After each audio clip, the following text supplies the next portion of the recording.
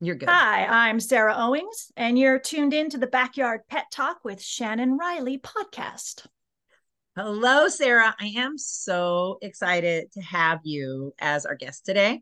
Um, I'll let you tell about background, but we both are Karen Pryor Academy graduates. You used to live in Southern California, I think, too. So, and Nan, who was my teacher, spoke so highly of you forever.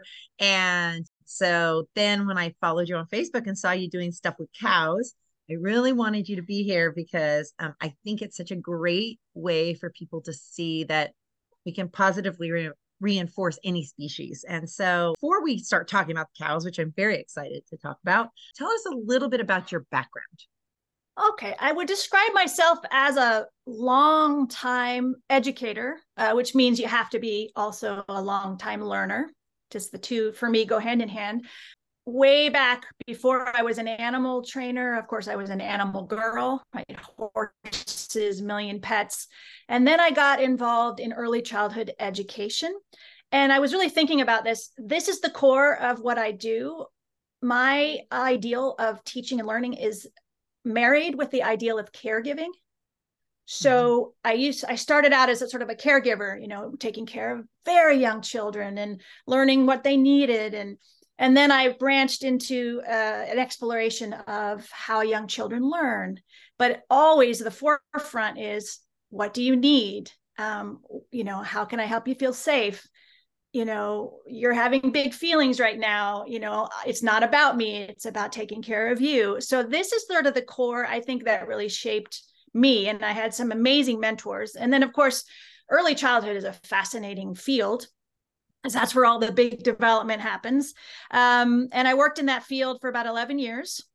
And then I came full circle. Like many dog trainers I know, I adopted a dog with some behavioral challenges. And I became obsessed with learning how to improve her life. But it was the same question, what do you need? What can I do for you? How can I improve myself to give you what you need? And so I dove down the lovely rabbit hole, right, of positive reinforcement training, and found Karen Pryor Academy, found Nan, which was just wonderful. And just, it became, instead of sort of a let me fix my dog quest, it became just this deeper passion. So over time, I kind of shifted gears from working with young humans, although I really miss them, to working with animals. And they're humans, of course. And that led me to some close ties with ClickerExpo. And I was honored to be invited to be their faculty. So I've learned an incredible amount with that experience. So, and it's just grown from there. I've always just sort of been the same person, really, of each learner at a time has shaped me. And then I'm constantly absorbing just the wisdom of very brilliant people so that I can do that job better. So that's sort of a good nutshell of the whole spectrum, but it's been 20, 25 years of just sort of that kind of focus over and over again with a wide variety of species, actually. I've worked with iguanas, rabbits, almost every kind of dog, Chihuahuas, Great Danes, high drive, low drive, all the labels, horses, goats, just every single time you've worked with any animal, your brain expands, your soul expands. It's fantastic. So yes, and now each species learns exactly, and every species teaches you something different because their speed of response, their speed of learning, your increments, how fast you can go, your criteria, everything is, has to change. I mean, it changes within the same species, like with each dog, you have that difference. But then when you go from an iguana or a cow, which we're going to talk about, it's just different the way that they respond because of being, versus predator versus prey, being a constant eater versus a once a day or once a week eater, depending on what you're dealing with, if you're training with food. So there's so many aspects of it that I think, make training so fascinating when you look at different species. So, well, how did you start? So now since we're going to focus on our cows, because we could talk about a lot of different things, but we want to focus on cows today. So tell us a little bit about how you started working with your cows. We adopted them in a similar way that we've pretty much adopted all of our animals. They sort of found us. We didn't go seeking them. We didn't go, we're going to go get a ranch and buy some cows. And, we didn't do that at all. We bought this property sort of, in the middle of the COVID years of sort of, we better get started on our dreams, or, life's over too fast. So we bought this land, didn't know what we were going to do with it, and quickly learned that when you have 15 acres, the grass grows really fast, right? And you got to figure out how to manage that land. And, we were city people, so we were like, oh my gosh. And so our neighbor had a huge number of animals, like a large herd of Scottish Highland cattle. And then she was sort of, I think, a little addicted to rescuing Holsteins from the nearby dairy. So as we know, the male Holsteins, they're not valuable. They don't do much for anyone. And they're usually cold, or they go to meat or whatever. And so she would periodically kind of get suckered into going over there, fall in love with a few of them, and bottle raise them. So she had these bottle raised Holsteins that lived in the field next to ours. They were very friendly, and they kept breaking down the fence to visit us because, of course, when the grass is always greener, right, it's always better on our side. So they would visit us, and we just got to know them. And finally, we just said, why don't we just open the gate and let them graze our side? And she was fine with that. So we really got to know them. So they kind of lived half on our property and half on hers for like 6 months. And then sadly, she had to move away, and she sold all her animals. And of course, everybody wanted the super stylish Highland cattle. Everybody, those are collectors, and they went to good homes. Nobody wanted the Holsteins. And these are big, big steers. So we have two really big steers, like 1,500-pound range, 1,800-pound range. And then one small steer, he's a Jersey. So these are all boys, castrated boys. Nobody wants them. And then one very small cow who was going to be culled because she was born prematurely, had health issues. And my neighbor saved her. And she's a beautiful little cow, but she's too small to be a dairy cow. So we have this funny little herd of 4 boys and 1 girl. And so when my neighbor was desperate, she was like down to the wire, right? It was really looking like meat, they were going to go get meat, be turned into meat, or, and of course my husband and I agonized.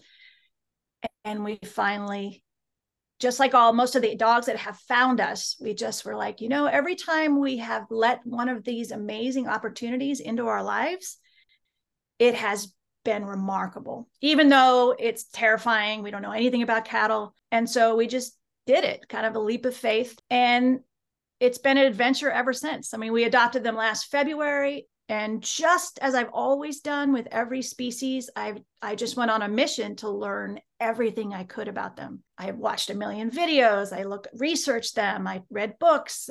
And of course, what's interesting is the perception of who cattle are in most mainstream world is I found it to be very different from the cattle that I had.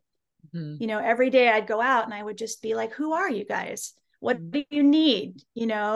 And then I would read all this stuff about like how aggressive they can be and how dumb they are and how basically sort of like just giant things with no brains, and no feelings. I don't know how to explain. That's how when you read stuff, they're just big, dumb animals. Yes. And that was not my experience at all with them. So I just got curious. And then I started to think, well, I don't want to handle them the way cattle are normally handled. And they need medical care. They need, right? And so I thought, well, I have the tools.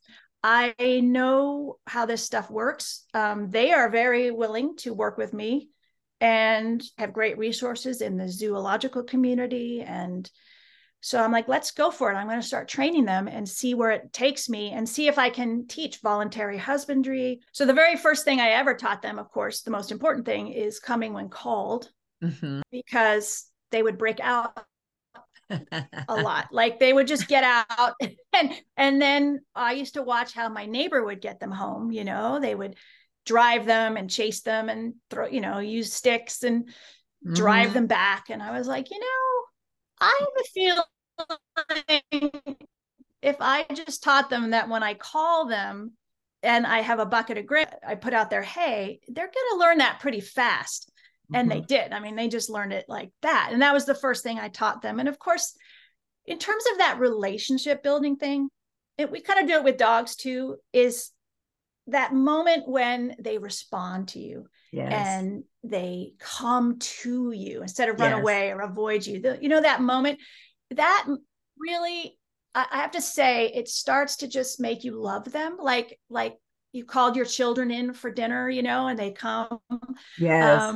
So that was the starting point. And that bond that you just created by when you call them, they get something. It reminded me, actually, when you were talking about this, is I purchased my horse when she was 12. She ended up passing away when she was 34.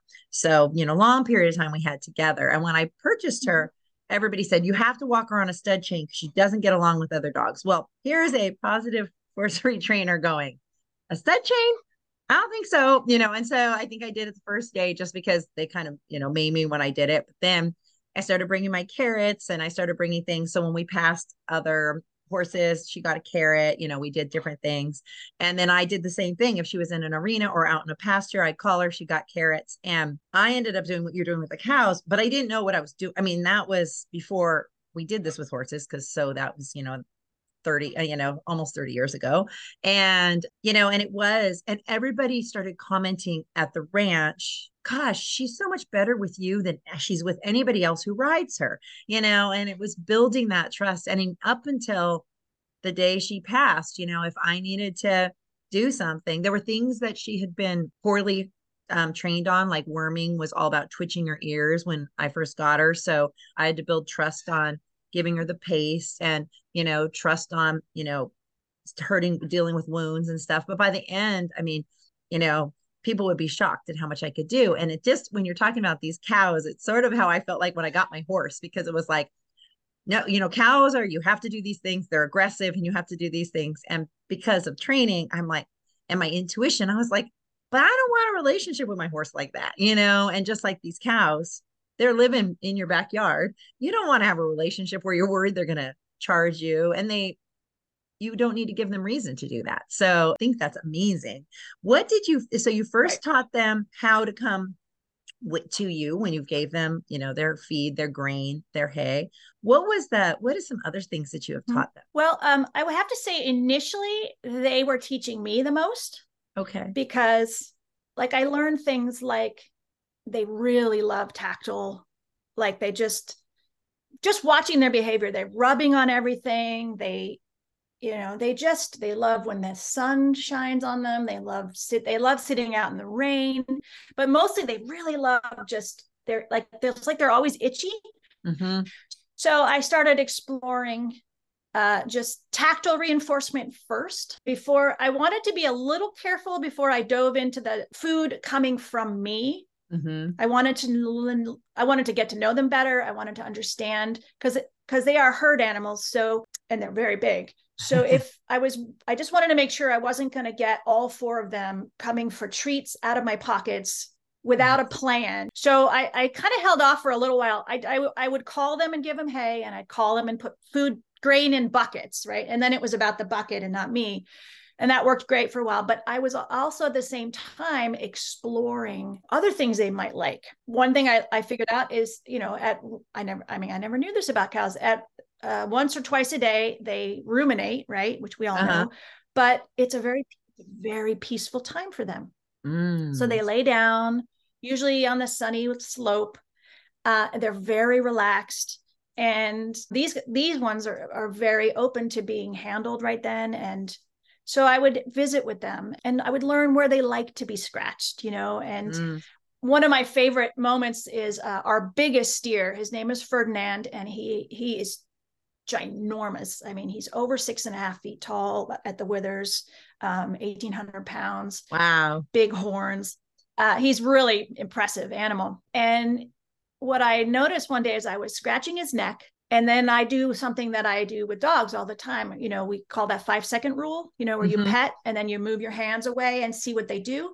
So yes. I was like, well, let's just do that. And I scratched him and I moved away, and he moved right towards me, stuck his head right back where my hands were. And it was so clear. He was saying, more, please, more, Yes. please. Yes. And they began showing me what they wanted. So in a way, I feel like they taught me first. Like I had no What idea tactile was such a powerful thing. I have a So seminar that I call, what's their currency? And it really is, like not every animal has the same. I mean, we use treats as dog trainers a lot because it's easy, it's convenient, but you have to find the right treat, because I mean, I know dogs don't like hot dogs, I know dogs who won't eat, steak. It's just, you just never know. There's not one size fits all. But I have video of my horse too. She loved to be scratched between the withers. And I actually bought this brush that I think was for like barbecues or something because I couldn't get in there enough. And I would brush her withers with this barbecue. It was a vet who showed me this brush. He's like, you should get this for her. And I would do that. And then she loved me to rub her belly to the point where she would lift a leg sometimes so I could get in better. And she would purse her lips like in this pleasure, and those were the things I actually think built our bond. The carrots were good for me distracting her when there was another horse around or when I needed her to be somewhere or rewarding her for coming to me or doing something if I was training her a trick. But I think what built our bond more was finding what she really loved. She actually really liked getting baths, not her face. So we had to use a sponge, hosing of the face. But, and she liked to be groomed. She would have been brushed for days, but don't pull my mane because that's what the mean people did before. So when I was still showing, I just got a clipper. Would cut it and then thin it. And nobody even knew I hadn't pulled it except her. So she's like, thank you for not pulling my hair out. And I just found those things. And I think sometimes those are the things that people forget, no matter what the species is that's kind of what builds the bond. It's just like a husband or a friend that does things you like, come home from work and you like your feet rubbed and your husband says, hey, honey, let me rub your feet without you having to ask. But if you hated your feet rubbed and they did that, it wouldn't build your bond, And so I think we always need to be thinking about that no matter what species it is. Like, what do they like? Kind of what's their love language? Is there a love language right. personal touch? Is their love language quality time? Is it gifts? I mean, for a dog, gifts might be treats or a ball, but finding their love language. And I speak about this sometimes too, is that, we all know we have love languages and we know what we like and what we don't. And sometimes we push on our animals what we think they should like. But when you sit back like you did with these cows and you sat back and you go, show me what you like. Tell me what your love language is so I don't just make these assumptions, which would be a really good thing for people to learn in relationships too. But, they don't always do that. But with this animals, it's a huge place of my fascination. I think that's why I love watching your videos when you're working with them, because I can see you. I've watched them get closer to you, but not too pushy. Like you said, they're not mugging you all the time. They're not pushing over you. You guys have found that nice balance. I think that's beautiful.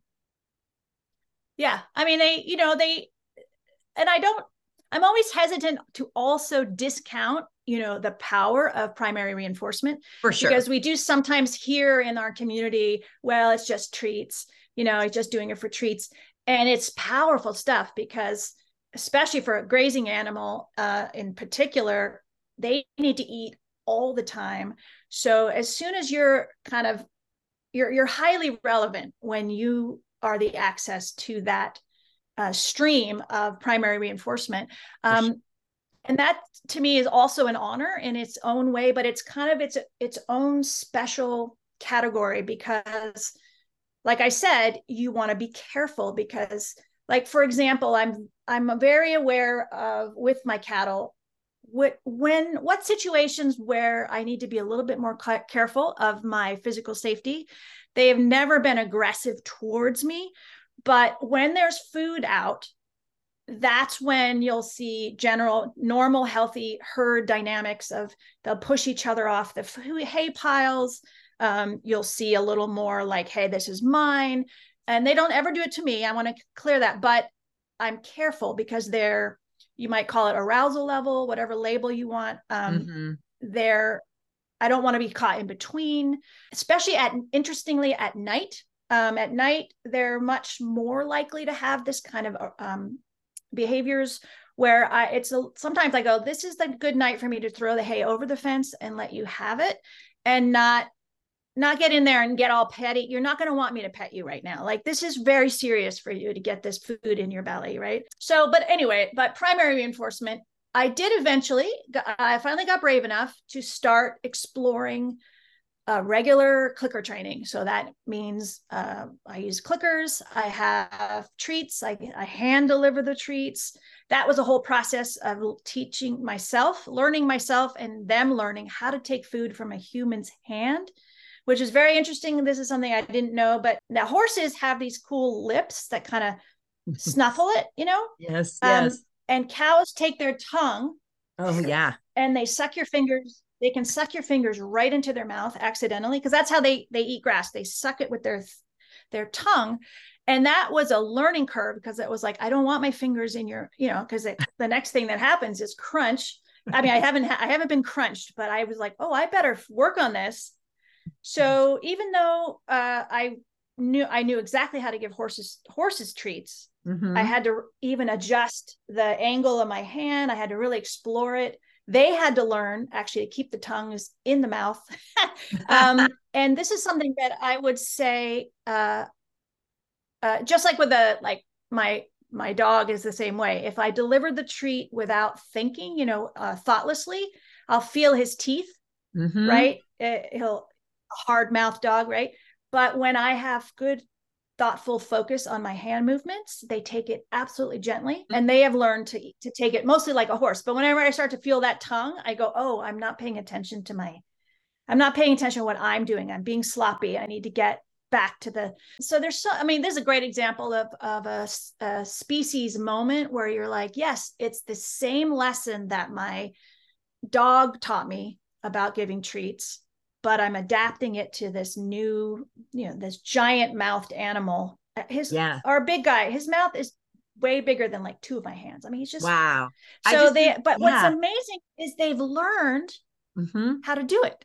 Yes. So when I started, I gave them these giant trunks of food, and now they can take tiny pieces of food very delicately. They've learned this subtle food delivery. Like, anyway, sorry, you were going to say. No, I think that this is fascinating. Something I want to, just go back really quick about is how you also have respected, like at night, you said, that's not a good time for me to be on. I need to feed on the other side of the fence. That's also a very good, respectful thing. We don't always, we in our community are respectful of animals, but sometimes like our clients or people who they don't think about, they're like, well, my dog is really hungry, but I'm going to make him stay and wait for, 5 minutes because they're being so wiggly. Well, they're hungry.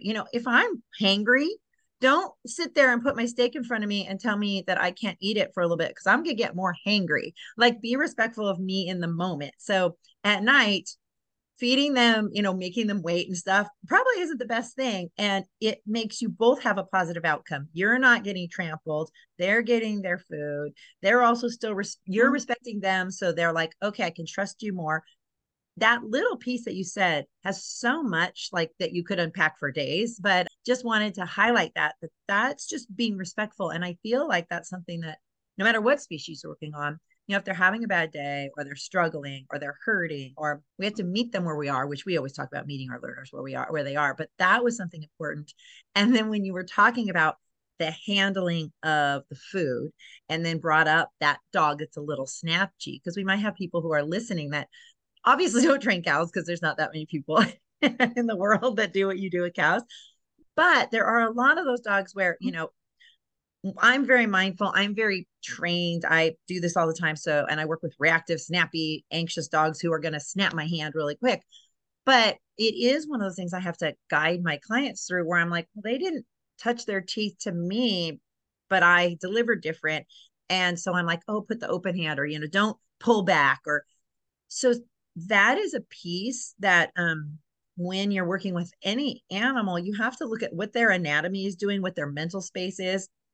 If you're working with a really anxious dog, don't tease them with the food. Make it easy for them to get, because they're already anxious and they don't need anxiety now of getting their reinforcer. So that is so powerful. I have a client too. I try to work with them. He does agility, but he's so afraid to give his dog treats that he always throws it. So then it's like we post, throw the, and then he, it's like messes. This poor dog gets more anxious because his treat delivery is so scattered, and the man happens to be scattered, so it doesn't help either. But I'm trying to, say we need to find better ways for you to be able to reinforce, because you're actually confusing your dog, because he doesn't know ever where the reinforcer is coming from, because it literally bounces sometimes 10 feet away. And I just thought those were two pieces that you looked at a different species, and how species we can learn so much from any species we're working with. So I just thought those were really fascinating things you talked about. Just, I want to mention a couple things I have actually taught them, though. Yes, that was just quickly. You were on I was just going to ask you that. Oh, sorry. So once we figured out, food delivery, I figured out, do I need totally protected contact with them? Which means a fence between us when we work with food. Do I need that? Do I not need that? I've actually learned that most of the time don't need that with these particular cattle, but some you might, because it's nice to be able to just step back and everybody feels safer. They feel safer because you're on the other side of the fence, and you feel safer because, if they are big and they get in your space, you can move away. So I started protected contact. So lots of just structure around the food. And one really important thing that I did before I tell you the little things I've taught them is I really wanted to clarify when the food time was over, the treat time. Mm-hmm. This I felt was very, very important for the same thing, because I go into their paddock all the time. I do mucking chores, I groom them, and again, I didn't want all four of them all day long going, do you have treats? Do you have treats? Do you have treats? Do you have treats? I did not want that, because one, what a bummer for them, right? Every time they come to me, I'm a bummer. I don't have the food. Yeah. But two, it's not safe. It's not going to be safe for me. So I really thought about it. So one thing I did, and I think that this is important to share, and I think more dog owners could do this. I set up a cue that means I'm done. So when I'm done training, I wipe my hands. I chose Clorox wipes, sort of lemon scented Clorox wipes, but you could do anything that is a scent is good for most animals. And then I put all the treats away, and I let them smell my hands. And then I get right to something different, like a chore right. So I change the way I don't stand there looking like I'm training anymore, but they smell that smell, and then I get busy with something else. I like to make sure they have other reinforcers around, like maybe hay or something, so they can redirect their attention. And I've done that every single training session, every single time. And it's really hard sometimes, because after I put the Clorox on and then someone does something really cute, and I'm like, oh, I wish I could get the treats out again. And no, I mean, it's like religious. I might reinforce with scratching. I give them attention, brushing, whatever else they want. But the food, I've been really clear about it, and I'm happy about that, because like I said, most of the day is very relaxed with them. I can sit with them in their shed. I feel safe. Anyway, so that's just something to think about, is can you set context around that intense food reinforcement time. And when you're not doing that, make sure you've provided other reinforcers, and it's very clear for your learners. So I did that. But then, so in that structure, I decided to take a class for horse training, positive reinforcement class with Peggy Hogan and Monty Gwynn. And it's been really fun, because I was really eager to be like haltering and medical, and I do all the medical stuff too, but I was thinking really practical things, right? And they were like, let's teach them how to push a ball, how to walk forward on cue, how to walk backwards on cue, how to offer behavior. And I realized too, that's such a great lesson, because often with our dogs, we want to get right to the really hard stuff, the most important thing, the agility training or the behavior mod, but I have found it so helpful to be like, today's lesson is, can I shape this giant steer to put his nose in a flower pot? And you think, well, that's just cute, or it's a trick, but actually I'm teaching him to lower his head on cue, which is going to help me with haltering. He's comfortable putting his nose in things, which is going to help me with haltering. So another one, I've taught her to push a giant ball with her nose. And if you've ever seen just a cow kind of light up, like her light bulb went off, of like, oh, this is what I get. This is one, she kind of enjoyed pushing it, but two, this is making you do clicking and food. Like you could see their light bulbs go on, and that makes them more eager to learn more things. Yes. And so starting with simple things that maybe don't really quote unquote matter that much is a great foundation for all the learning and teaching you want to do. So when I do get to the hard things, we've got this history of fun, success. If I screw up, it's not the end of the world because it's just pushing a ball, right? It's like, so that's kind of what I've done. They've been learning a lot of stuff like that, but things like moving forward on cue and moving backwards, very helpful with giant animals. And I've taught them to kind of follow me on cue, almost like they're on lead, but I haven't put the leads on yet, but I just say, let's go. And they walk right next to me, just like they have a lead. So when I put the lead on eventually, that's going to be easy. And I don't have to do a lot of like halter breaking, like, so it sounds like those are just some things I've taught them. It sounds like almost the Liberty work that I did with my horse, because my horse would follow me and I could have her turn right and left just by hand signals and back up with hand signals. And she would rear up for when she was youngster, she could do. When she got older, there were some things physically she couldn't do anymore, but it would just help that bond. Like the halter on my horse was just there because the barn rules were that she had to have a halter from her stall to the arena or the stall. That was the rules. But she was probably never would have left me anyway, because I never really had to pull her. She just stayed right where she was. And I think I think it's right, doing some of those fun things, then it helps you when you need to do the harder things. And I want to also mention that such a great idea for the Clorox with the lemon scent, because I have people who say you can't do training with horses because they will always want your food and you have that cue. That's always the pushback I get when I talk to people about force-free horse training.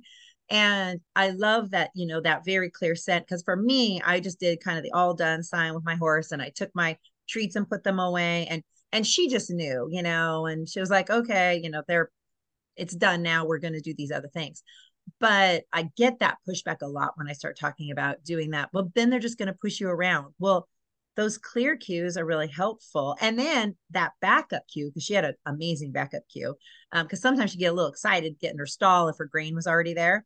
So before she was allowed to go in the stall, she had to always back up 3 or 4 steps, and then she got to scratch a treat, whatever I had.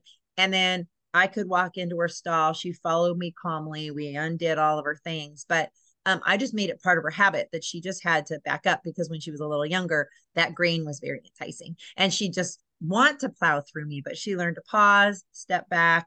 And all of these things is just amazing that you're able to do it with cows. And they love it because people think cows can't learn anything. And they think you have to hurt all these animals in order to get them to obey or do what you want. And you're just proving that it doesn't have to be that way. I mean, we see it in zoos, but sometimes people think, well, zoos are like magic places where people, do these, yeah, I don't know. There's this weird philosophy like, well, yeah, she can do that with an elephant or a rhino, but I can't do that with my dog. And I'm just like, okay. So, this husbandry stuff, sometimes I think it's great. The more species we can show, that can do all these things, as long as we follow, very specific and are very clear. Someone once told me clarity is kindness. And it really is, even in training, clarity is kindness. When we aren't clear to our animals, it's not kind to them. And it's really not kind to us, because then the mess ups happen and it can be disastrous. I view that concentrated working time with positive reinforcement with food, which is, again, never underestimating it. This is a powerful thing for them. It's very, very important. It's my responsibility to give them my 100% focus. And when I'm in work mode, when the green light is on that we're working, it's my job to be like it. I feel like it's a promise that the food will come in a way that they can trust. They shouldn't have to be mugging me to get it. If they are, then I'm doing something wrong. I'm not being clear enough. And also there's a lot of things that we can do with these larger animals that I'm learning. Like I always feed away from my body.